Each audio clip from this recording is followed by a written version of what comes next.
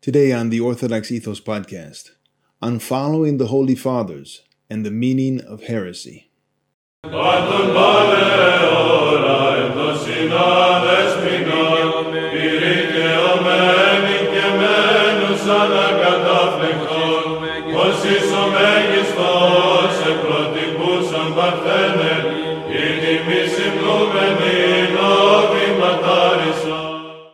In today's podcast, we're going to focus on the epistle for the feast today of the Holy Fathers.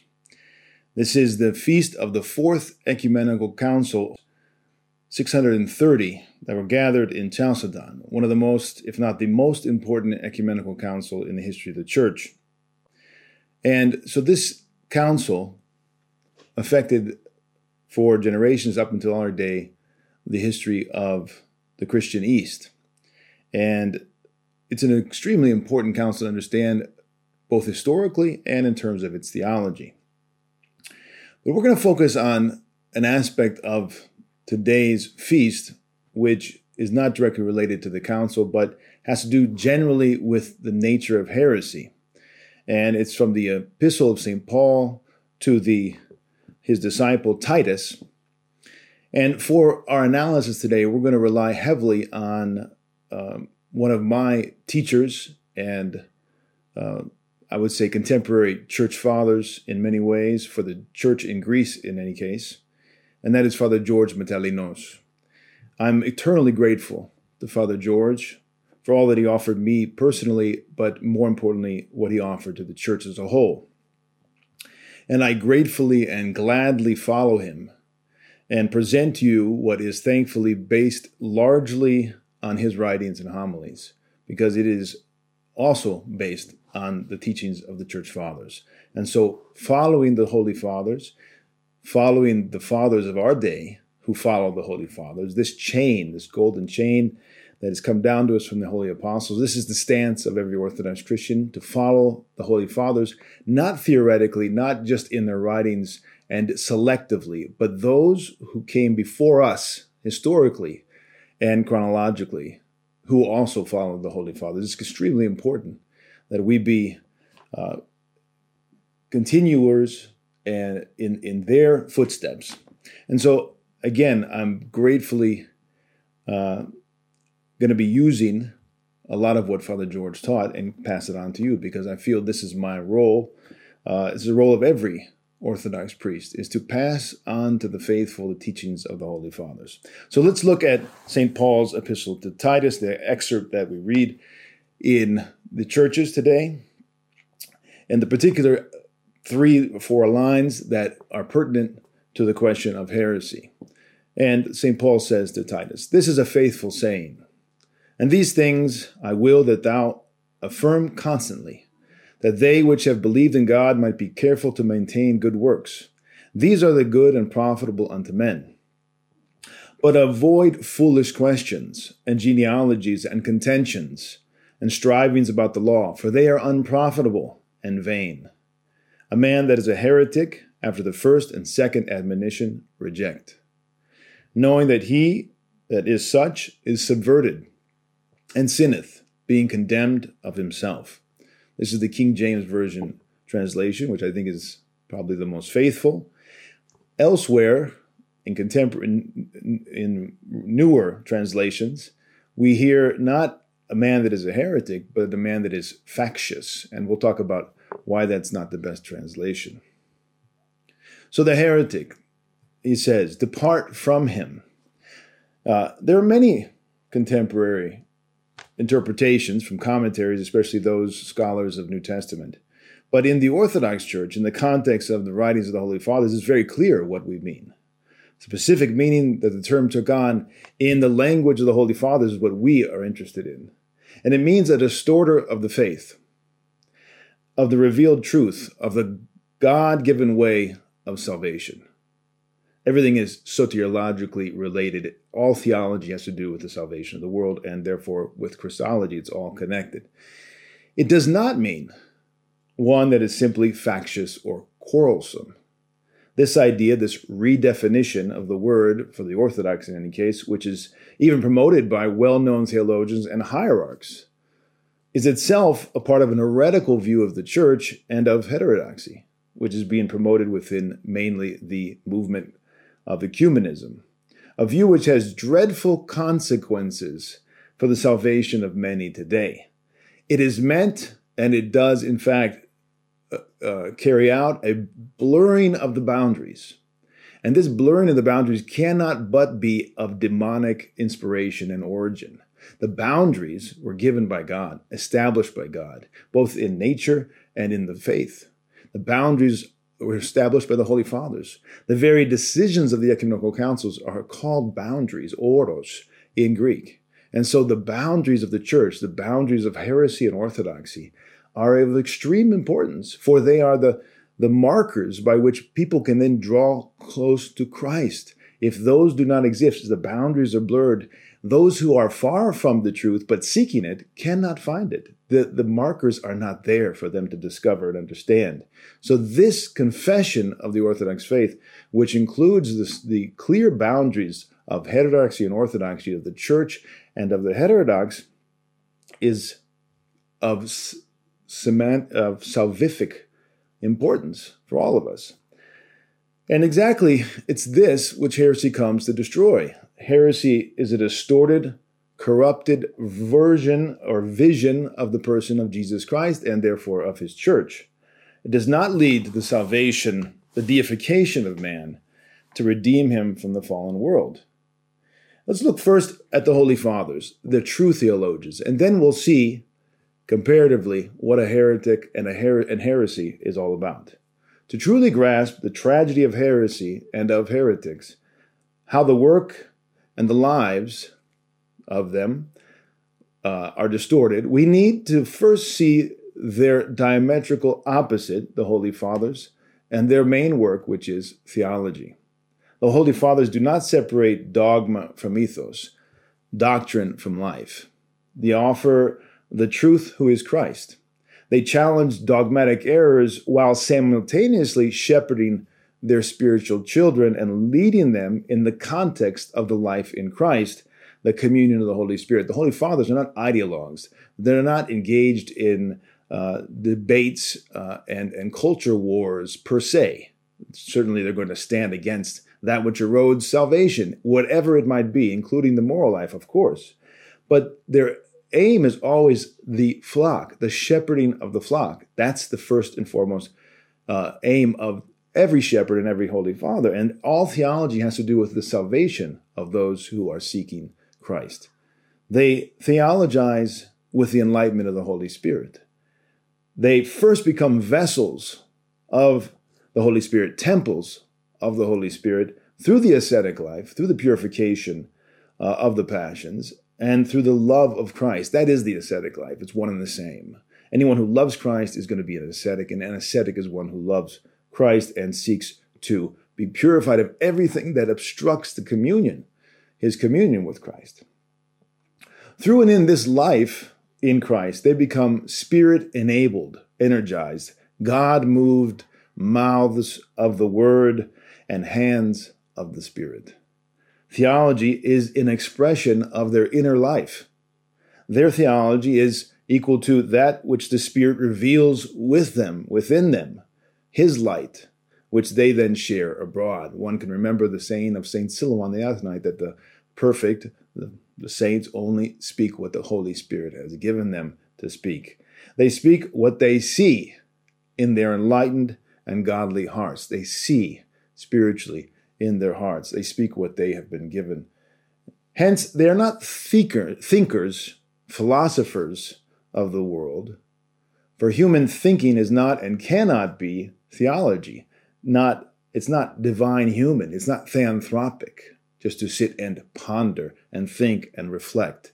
These are not armchair theologians, people in high towers of academia. These are not the Holy Fathers. This is not what the Holy Fathers have done and did. They were always men of the church, in the church, for the faithful in the church.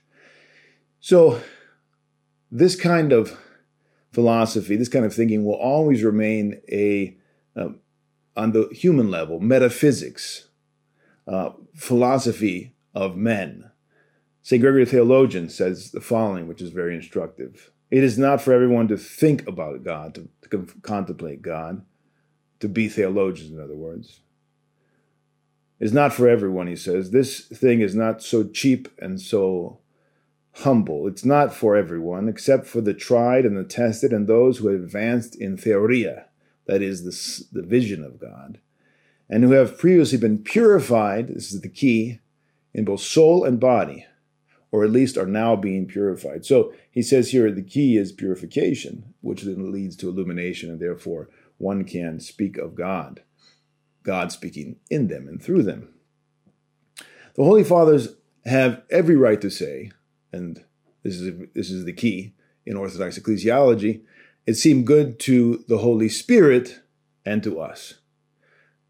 That's the order of things. Good to the Holy Spirit and to us. And there's no risk for the Holy Fathers to be accused of being arrogant when they say this, because this is an experience that they've had in the church and following the Holy Fathers before them. We read also in the Athonite Tome of 1341, where the Holy Fathers of Mount Athos were supporting St. Gregory Palamas against the heretics of their day, and that is Barlaam and the others who are influenced by humanism and scholasticism from the West.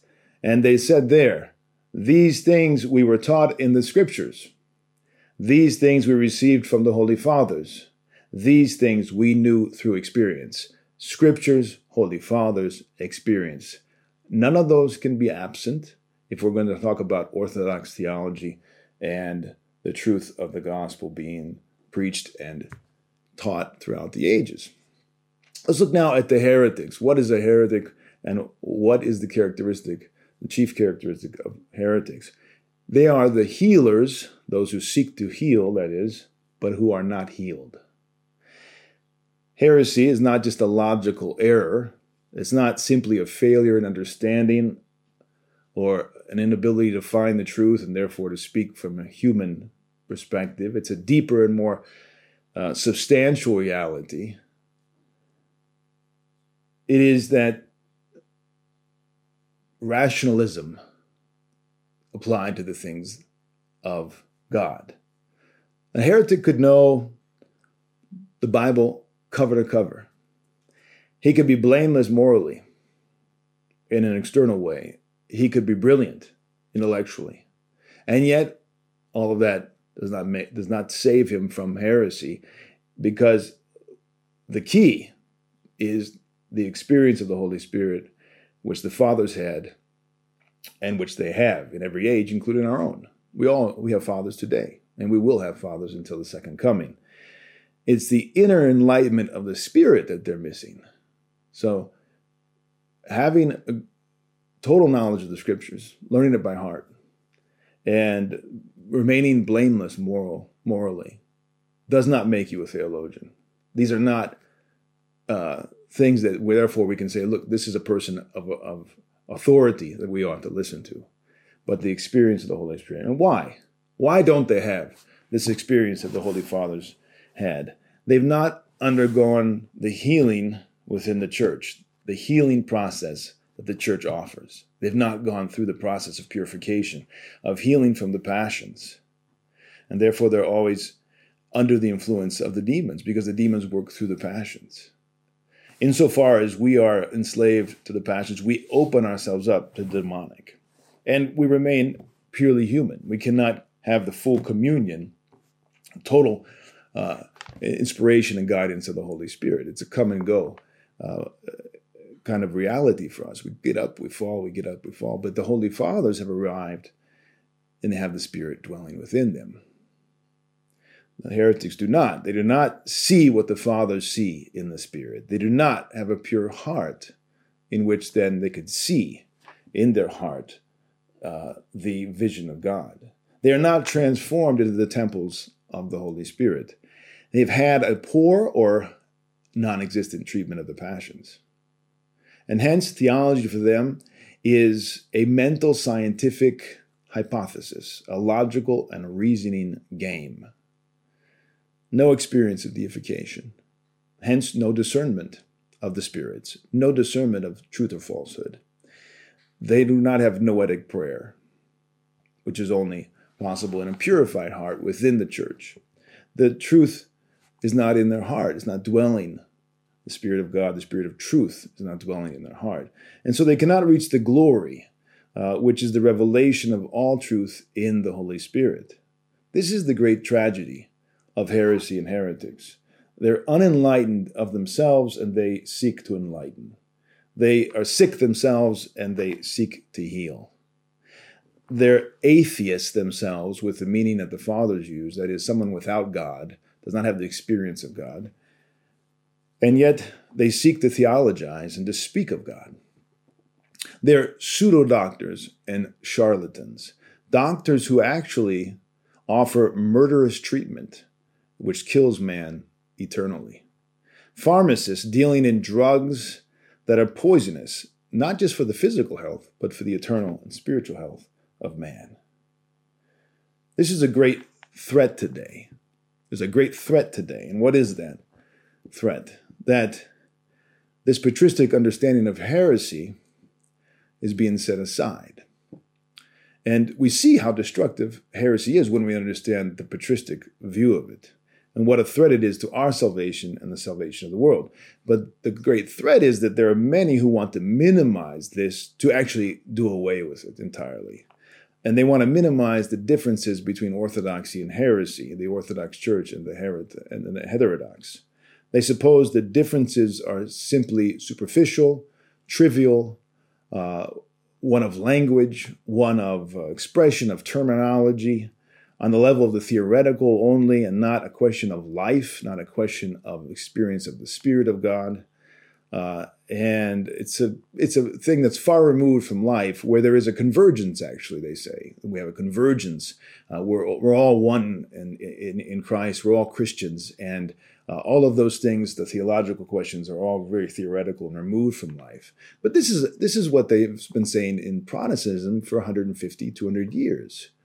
Now, this is not the Orthodox understanding. And so when you hear this kind of talk, you know that the person who's speaking it has fallen away from Orthodox theology and from the narrow path of the Holy Fathers.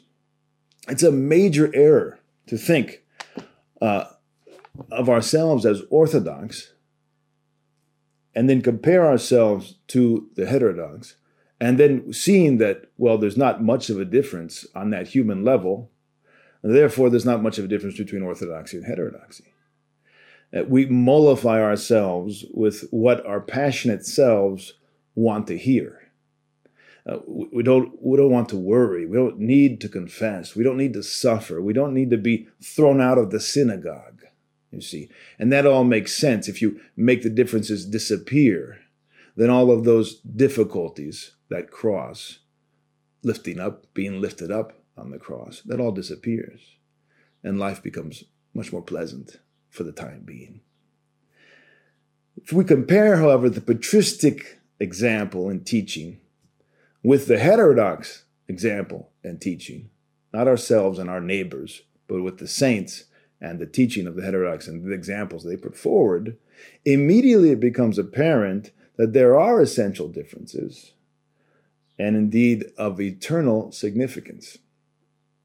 There we see a difference, first of all, in terms of the therapeutic program, the path to healing from purification to illumination to deification. There's the key, which does not exist outside the church. There might be similarities in terms of language. They might have adopted Orthodox teaching in their books, but in practice, it does not exist outside the church. There we see that the way of Christ and the way of heresy are as different as day and night. Then we see that the theanthropic spiritual life of the church begets saints and holy fathers. St. Paisios, our holy elder of Frem in America, St. Porphyrios, many saints today in the church. St. Gabriel of Georgia. Read the lives of the saints. See what the therapeutic program of the church produces and compare that to what the therapeutic program of the heterodox produces. This is the level of true Orthodox analysis and theology, and not the academics who sit back and do studies of times past as if they can analyze in a microscope the words and writings of the fathers without the experience of the fathers. There's a huge difference between the therapeutic spiritual life of the church, which begets, as I said, saints and holy fathers, and the spirit and way of heresy, which is delusion and ultimately spiritual death, separation from communion with Christ, which is given through the mysteries in the church. We must follow the Holy Fathers in all things, brothers and sisters. This is the characteristic of an Orthodox Christian. We follow the Holy Fathers. For they are the test.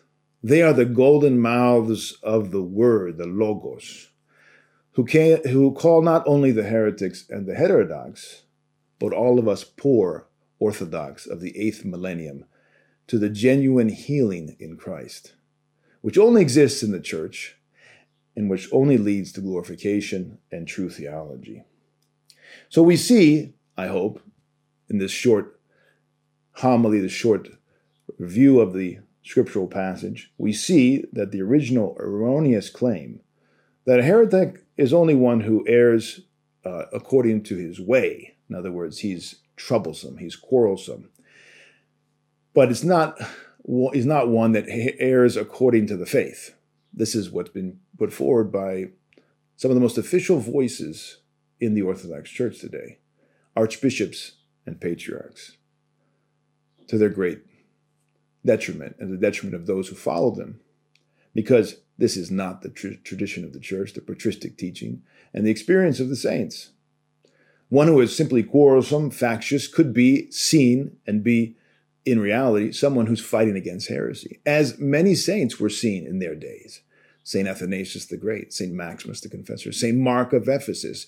Do you think that they were not seen as troublemakers when they did not receive and accept a quick and easy union with the heterodox, as St. Mark? He was certainly seen as a troublemaker and a factious man who did not go along for the good of the emperor and the empire and the union of the churches. So this is a very mistaken idea, dangerous idea.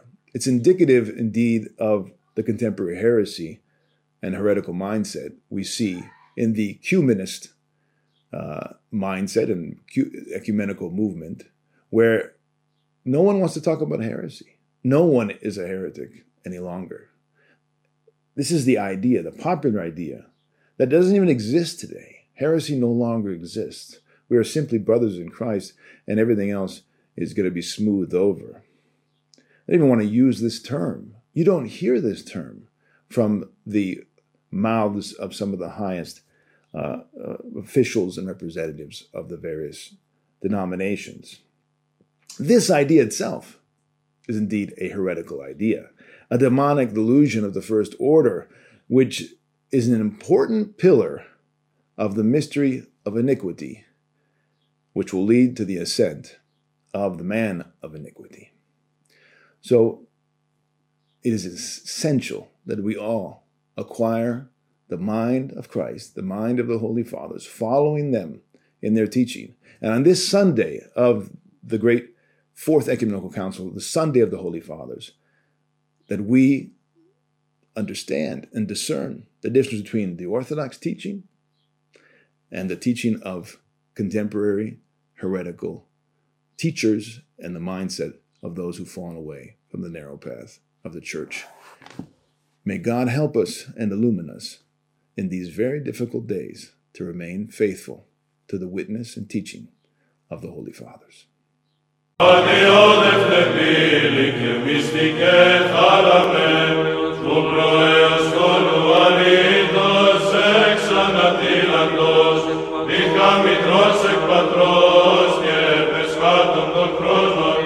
Εξ του βήματ άρισα εν ανθρωπίσαντος.